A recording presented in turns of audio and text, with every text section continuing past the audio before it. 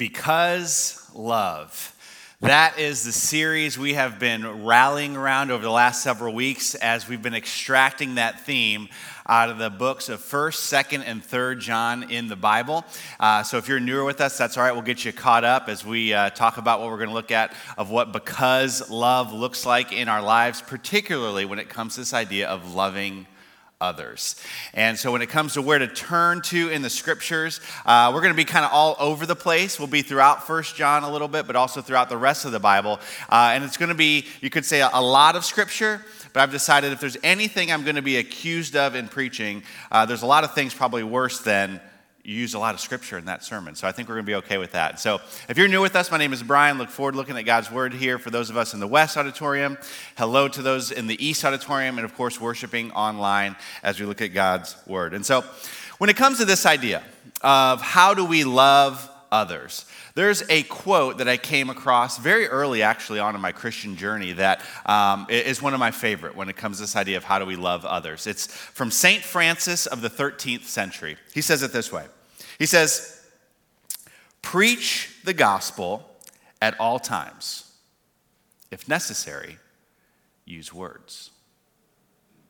Preach the gospel at all times, and if necessary, use words. It's this thought that everything we do, that everything that our life is, that we want to demonstrate not in words, but in actions, in the way that we live. We want to demonstrate that our lives would be an example of what the gospel is, of what the good news of Jesus. And I love that idea. And it reflects scripture as well. And so it says it this way when it comes to those who don't, you could say, know God or know the love of God or maybe not heard the gospel in 1 John 3:1 as our first verse in a lot of verses that we're going to look at. But it says it this way, kind of set us up for today. It says the reason that the world does not know us is that it did not know him. It says the world does not know him. And so how do we, those who I would say probably by and large in this space know him, how do we, for those of us who know God, how do we help others know God? So what's that look like? Well, there was a time not really all that long ago, maybe this is a way in which you did this, or maybe you were a part of something like this, where we would, you could say, confront somebody with the gospel, with the good news. You'd confront them with, sound bites of truth from the good news. Maybe you'd hit up a complete stranger with a question like, "Hey, if you died tonight, do you know where you'd spend eternity?" It's like, okay. And so maybe that was something you're a part of. Maybe, going door to door, or you did maybe something on the streets or maybe in malls. But the idea, they called it confrontational evangelism, that you would just confront someone with this truth or this question that raises an important understanding in their lives.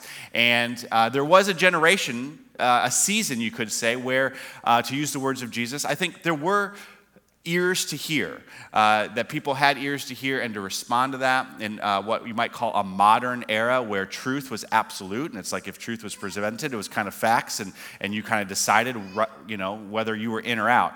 But now we have moved into, sociologists say, called a time of postmodernity, the postmodern age, where truth is not absolute, but it's relative. Sayings like your truth or my truth, which ironically, as soon as you put the pronoun your in front of it, kind of robs the meaning of what truth actually is. But that's the world we live in. And because that's the world we live in, there's this sense of like, when it comes to this idea of just, hitting up a complete stranger and confronting them with truth in that way, there's something about saying, hey, here's the good news that doesn't just feel that good. In some ways, that confrontational idea doesn't feel that loving. There's a side of us that's like, I don't know if that really feels like we're doing this because love. And so we feel that. We could, we sense it, and it's probably why you all won't spend the day at the mall talking to people confrontationally about the good news. So you could say the pendulum has swung. That was maybe one way of how we would communicate the good news. But now you might say that the pendulum has swung away from that because there's something that doesn't feel right in our current setting about that. And so we say, you know what? What if we just make sure that we love everyone. Let's love people, which, might translate, hey, Jesus was nice. I'll just be nice to people like Jesus, and we'll call it a day. It's almost rings of the St. Francis quote, this idea like I can preach the gospel at all times, and if necessary, use words.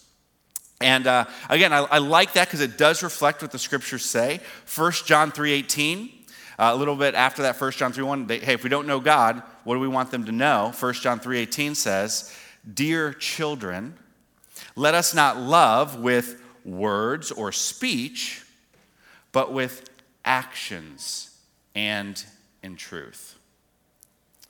Let us love with actions and in truth. Let us preach the gospel at all times, and if necessary, use words. And so I like that. I like it because it reflects what the scripture says. But if I'm really honest, the reason I like that St. Francis quote is because it tells me that I can preach the gospel at all times, and thank you, St. Francis, I don't have to use words. I don't actually have to talk to someone about Jesus or church or God or the Bible or anything like that. And so this idea that we don't have to use words, we don't have to talk to someone about Jesus. Do you think that's what St. Francis meant? Do you think that's what John means in his letters, that the pendulum was to swing away from not using words? Like, hey, if you died tonight, would you know you're going to heaven? And kind of settle into this idea that we can preach the gospel at all words, without words, which is certainly good, but are words ever necessary?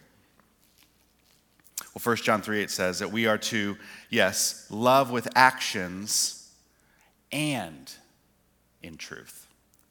Actions and truth, because we do have good news. And news is something to report, news is something to say, news is something to share. And so how do we reconcile these two extremes? This confrontational idea that, we come at people with words, but then on the other extreme, this idea that maybe I'm ashamed to use the words. How is it that we bring it to center and love with both actions and in truth? And so the first step, we might say, relative to our series that we've been looking at, is that we would start with embracing, as our foundational understanding, we'd say God's, what we've labeled in 1st, 2nd, and 3rd John, the because love cycle.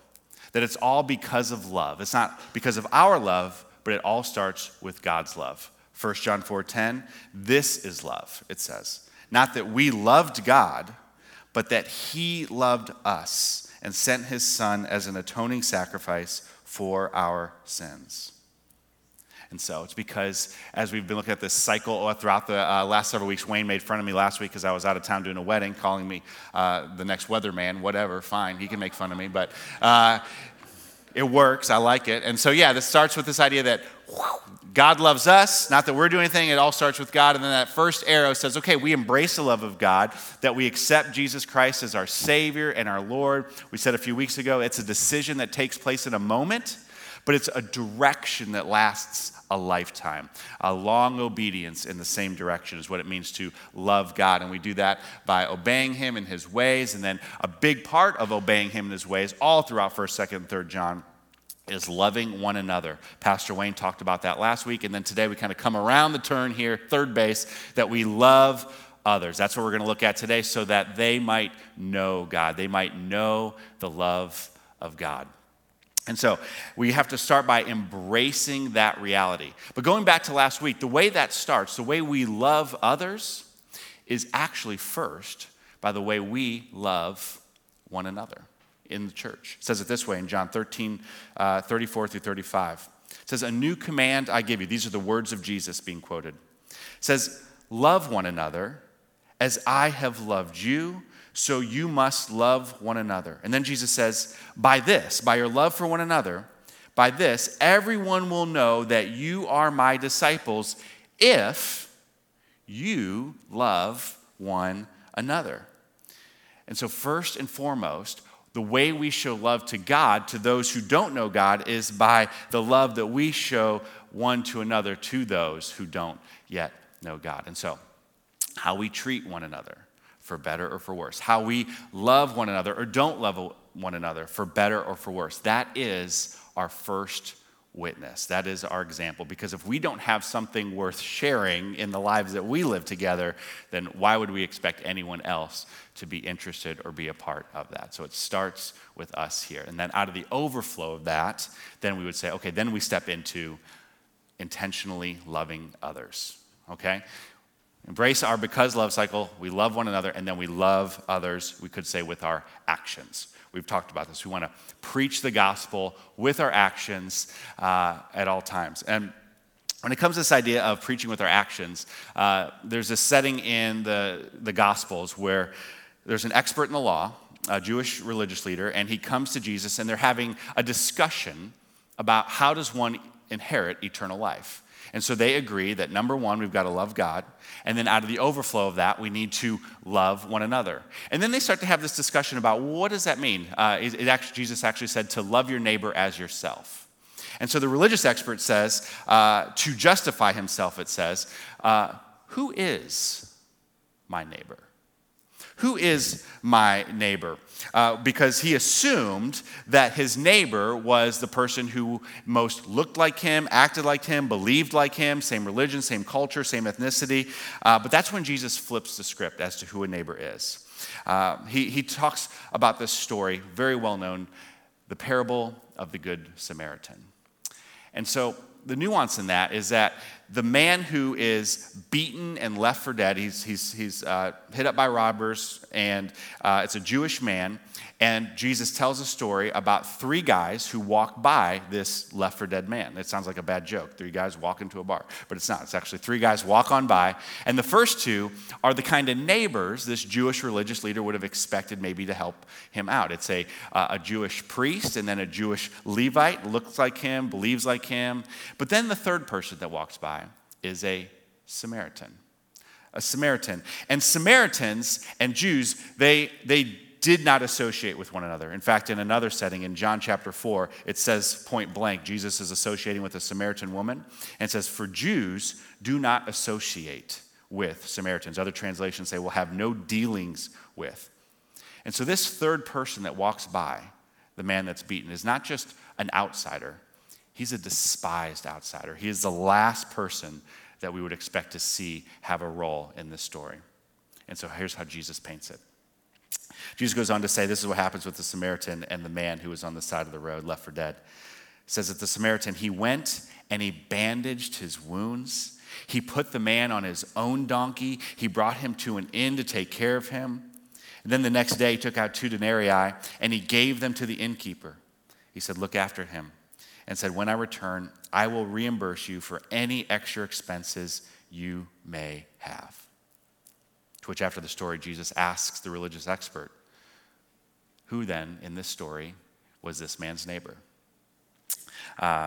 Which of these three do you feel was the neighbor to the man who fell into the hands of the robbers? And the expert of the law replied, the one who had mercy on him. And so Jesus says, now go and do likewise.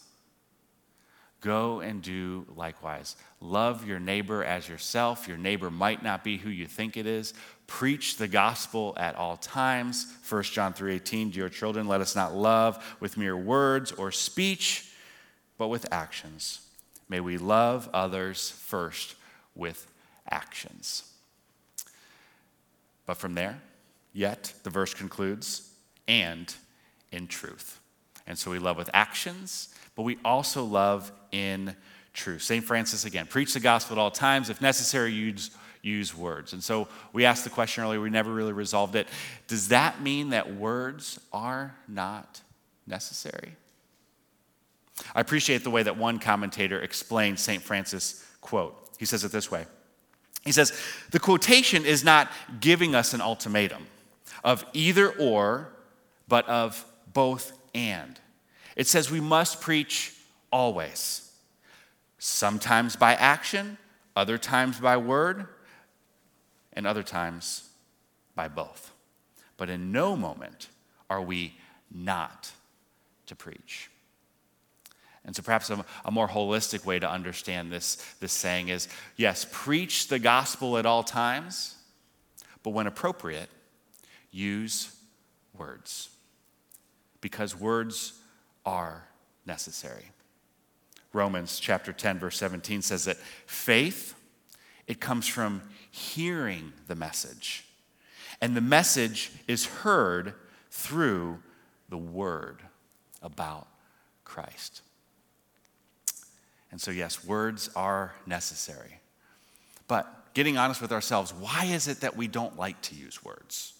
Does it feel like it's too confrontational? Do we feel like what is it that we don't like? We like to use the St. Francis quote as it was. Preach the gospel at all times, if necessary, use words. Why is it that we don't like having to say anything about God and Jesus and the church and stuff like that?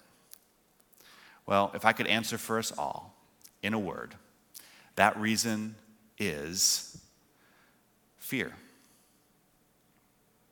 It's fear. It's fear of all kinds of possible things, but it is fear. We are afraid to talk to others outside of the faith about the idea of faith, God, church, and the Bible. And so let's call it what it is and say that you could say the next step in all this is we have to acknowledge our fears. I have them. You have them. In fact, just to kind of we're going to shift it up a little bit. Normally this is a one-sided conversation, but if I were to ask you, which I'm about to, what are some of the fears that you have when it comes to talking to someone about faith or God or the Bible? And so I'm going to invite you right here to say it out loud back to me, what you're thinking. This is one of the fears that you would call on me in church. And so online, if you want to message something there, I've got ready to go here, any answers that you might have when it comes to that. And so what is it, when we talk to other people about this stuff, what is it that we're actually afraid of? Boom. Wow, that was like jinx. Yeah. All right. Rejection is what they said. Yeah, we fear being rejected in any setting, this or any other. I grew up in high school with a lot of acne. I know all about rejection from the opposite sex. It's part of life. It stinks. Fine. That was not in my notes. It just comes out. Okay. Yes, we don't like rejection of any kind. What else? Reputation. Confrontation. We don't want to be confrontation. We don't want to be judged. Yes. Anything else? Failure? My own failure. Yeah, we don't feel adequate. Like, who am I to tell you? Because I don't want to be, I know I don't have my stuff all together, so who am I to talk about what it looks like to have it all together, even though we're talking about Jesus? Here's some other ones that are coming through on Church Online. Another one, I fear rejection. It's uncomfortable. I don't like being uncomfortable. I like things that are comfortable. People are saying, don't preach to me. This is a good one. People are afraid that if there's a question, they won't have the right answer. And so, yeah, we have these fears that, and I do as well. I don't always get to talk to somebody with an iPad in my hands and all the notes ready for me. I fear, what am I going to say? How's it going to go? What am I supposed to do? And so what do we do with those? What do we do with these acknowledged fears that we all have? Well, from there, I'm going to say it one way and explain what I mean. Ask the Lord of the others. We take our fears and then we ask the Lord of the others. This is what I mean. It's scripture painted a different way. Matthew 9:35 through 38 says that Jesus, he did it this way, that he went through all the towns and the villages, teaching in their synagogues, proclaiming the good news of the kingdom. So he's using words, right? And he's also, it says, healing every disease and sickness. And so we see him preaching in actions and caring for people and love, but he's also preaching truth and gospel and word. So it's word and truth, as we saw in 1 John 3:18. It says that when he saw the crowds, he had compassion on them. So he loved them because they were harassed and helpless like sheep without a shepherd. And so we can overcome our fears when we recognize it's not about us, but about our love for the other. And then Jesus says this. He said to his disciples, the harvest is plentiful, but the workers are few. So what do? Verse 38, ask the Lord of the harvest, therefore, to send workers into his harvest field. Ask the Lord of the harvest, or we could say, ask the Lord of the others to send workers into the harvest field. So we ask the Lord. I could have just labeled this pray. But anytime you hear pray when someone's preaching, it's like preaching white noise. It's like of course, a pray. It feels like a throwaway point, but it's not. It is the point that unlocks all the rest, all the ones we've looked at and all the ones we're going to keep looking at. The harvest is plentiful, but the workers are few. What do? We ask the Lord of the harvest. We ask the Lord of the harvest to, you could say, send workers into the harvest field. They're few, probably because our fears are many, but we ask him to send not just other workers, but to send us as well, to send me. That Isaiah chapter 6 response where Isaiah says, "Here I am, Lord, send me." We want to have the confidence, not in ourselves, we're afraid, but all throughout the Bible, do not fear, because it's God that is going to work in you and through you. And so pray. Absolutely, that is the first thing, even though it's in the middle of all these points. We pray to the Lord of the harvest to help us overcome our fears so that we may be the workers sent into his harvest field. And when we pray that way, I can tell you one of the answers to those prayers already, because it's in God's word. Make the most of every one of those opportunities. Make the most of every opportunity. Colossians 4:2-6 says, "Devote yourselves to prayer, being watchful and thankful, and pray for us too, that God may open a door for our message." And so we're asking God, we're praying, we're asking the Lord of the harvest, asking the Lord of the others to open a door for the message as he unlocks the door, you could say, on our fears. And so the Apostle Paul, he's writing this, he says, pray for us too, that God may open a door for our message so that we may proclaim, may share the mystery of Christ, for which I am in chains. And so Paul, talk about fear, he's in prison and he's asking God to make the most of his opportunity while in chains, while in prison. He says, pray that I may proclaim it clearly as I should. Okay, God, help me overcome my fears, what to say, when to say it. Then verse 5, I love this. Be wise. Be wise in the way that you act toward outsiders. And here's the point, make the most of every opportunity. Be wise. Be wise. In other words, when we're choosing wisdom, it means we don't have to have a pre-decided set of, you could say, an either or. Is it, am I going to confront somebody? Am I just going to love with no words? You don't have to decide which camp you're going to be on in the we're not trapped by binary thinking of an either or, but a wisdom, a discernment that we get to be wise in each and every opportunity in the way that we are going to act towards someone who's, you could say, outside of the faith.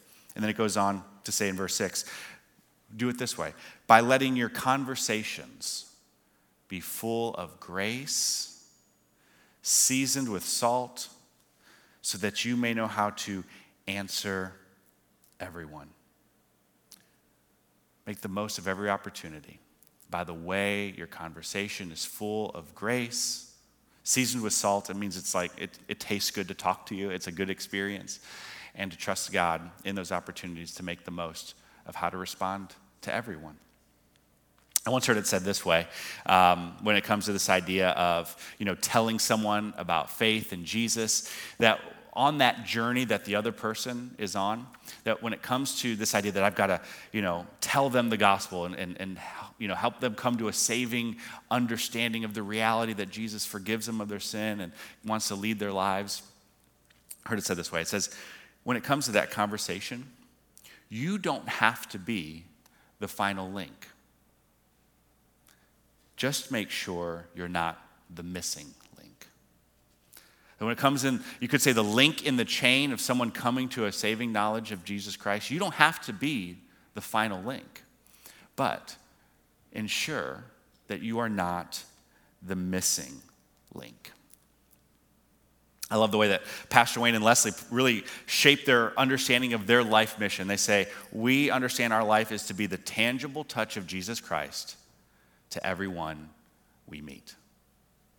It's a life of Colossians 4:5, to be wise. A life that is wise in the way that you will act toward those outside of the faith and trusting God to help you make the most of every opportunity. Because when we do that, lastly, we then realize and get to live in that we get to do what we are supposed to do. And then just as importantly, if not more importantly, we let God do what God is supposed to do. Can I remind you, can I remind me, can I remind us that you, I, we don't save anyone. Like, Jesus saves. He is the Savior, which means we don't have to be. We don't have to be. The Apostle Paul, he says it this way in 1 Corinthians 3:6-7. He says, I planted the seed.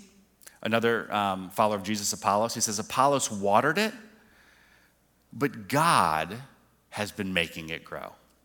And he goes on, so neither the one who plants nor the one who waters is anything, but only God who makes things grow. And so we recognize what it is that we are to do, make the most of an opportunity, plant a seed, water seed, trust as we ask the Lord of the others what it is we're supposed to do.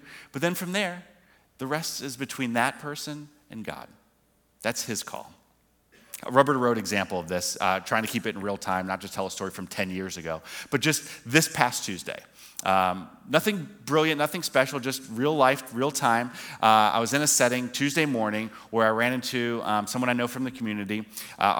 Both our sons play baseball on the same team. We got to talking to her about COVID stuff. I mean, that's what we talk about now, right? It's like you used to talk to people about the weather, and now for some reason we have to talk about masks and COVID, whatever. So we're talking about it, but she shared how her brother-in-law was having a struggle with it and has just come down with double pneumonia, and so there was a lot of concern with that. And so I said, remind me of your brother-in-law's name. I'll be praying for him.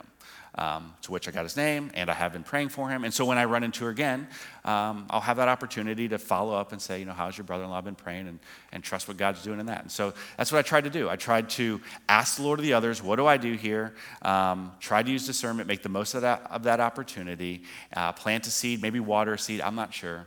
But from there, what's going to happen with her and her relationship with God, that's between her and God.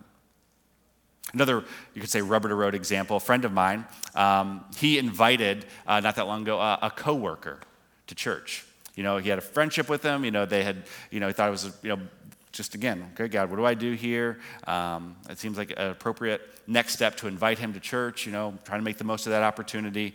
And so he invited his coworker to church, and you know what the coworker said? No. Oh, okay. But that's still a win. Even if the response is no, he made the most of the opportunity. He did what he felt God was leading to. He planted a seed, watered a seed, and, will it grow? Well, that's between his coworker and God. I mean, it took me more than a year of invitations before I showed up to church as a 16-year-old kid. So planting a seed, watering a seed, tried not to be the missing link, even though he wasn't the final link. Because 1 Corinthians 3:7, it is only God who makes things grow. And so, as we understand this opportunity and responsibility to love others and do what we are supposed to do and then allow God to do what only God can do, zooming out from this point a little bit, most of you are aware at this point, maybe some of you have missed, that Pastor Wayne is retiring from vocational ministry in the summer of 2022, so a little more than a year from now. And the elders of First Christian Church have asked me to step into the role of lead pastor. And so this week I actually begin a sabbatical throughout the summer where I'll be out of the pulpit, where my primary assignment or project from the elders, if you will, is in concert with the elders and the pastors and the staff to help begin to set the vision and the course and the next chapter for us as a church. And as I think about what that would look like even before, I guess officially step into that project, I feel like this series really is almost like a movie trailer of what God has called us as a church, what he's been calling us, what he's going to continue to call us to do, that we're going to continue to be the church as he's called us to be, a church that starts with, not that we do anything, but that God did it all by sending his son, that starts with the love of God. And then a church out of the overflow of that, we are to love him in return, to love one another, and to love others. And so if you were to push a little further, say, okay, Brian, what does that look like? If you were to say, what does the future of the church at First Christian look like in the days ahead? Maybe beyond these larger gatherings or church online or the programs and the events. Not that those are all vital to accomplishing our mission of becoming devoted followers of Jesus as we grow and we serve together. But if you were to kind of scale it down, I would ask the question, not just at the macro level, but take it to the micro level. What would it look like at First Christian Church if each and every single one of us, like nobody's off the hook, like every single one of us lived this because love kind of life, where you could say interpersonally, not just at a program level, but one-on-one, we are involved in relationships that are, you could say, being discipled and discipling others relationally. The kind of relationships where we are cared for and caring for one another relationally, interpersonally, one-on-one. And relative to today, the kind of church that loves others, that reaches others, not just in a big shebang, but one to another, life on life, one-on-one, interpersonal, authentic relationships where you know and are known. And what I love about that vision, that idea of everybody's in this interpersonal, relational commitment one to another to all that God's called us to. What I love about this dream for each and every single one of us is you could say that is a huge vision to take place in a big church. That each and every single one of us are a part of it. And so what's your part today? Relative to today, what does it mean for you to go from this place and to love another? Well, I just gave you a 7-point sermon. I guess I don't get to preach for a while, so I got a lot in on one. I don't know why I did that, but as you look at those 7 points, you might maybe want to take a picture of it so you have it, but if I were to just challenge you with just one of those points, I would encourage you to lean into the one on prayer, to ask the Lord of the others, who is the other in your life right now? That person, you probably don't have to think long, probably came to your mind. Who is that other? And I'm not saying you gotta go do this or do that or make this happen. I'm just asking you to do what God's word says. And that's to ask the Lord of the harvest, to ask the Lord of that other to be at work in you, in them, and to just do that. Maybe it could be a summer challenge. When I get back, we'll see how it goes. To each day, just pray for that other and see what God does. Because it is not the throwaway point. It is the point that ties all the others. Because when we pray, it's there in prayer that we are reminded of, oh yes, this is how the love of God works. And then out of the overflow of his love for us, we get to love others with actions. And when appropriate, use words, that he helps us overcome our fears. And then in that, make the most of every opportunity, planting and watering, recognizing, oh yeah, good news. God is the only one that grows. So I do my part and allow him to do what only he can do. And so I'd encourage you, if you've got that name, maybe you want to type it in your phone, maybe on the Leviticus bookmark, if you're going to be using that for a while, you can scratch that name there, and just as you hit it, just offer up a prayer, trusting the Lord of the harvest, the Lord of the other, to be at work in you, in that other life. And so to that end, we all need the prayer. And so I invite you to pray with me. Let's pray.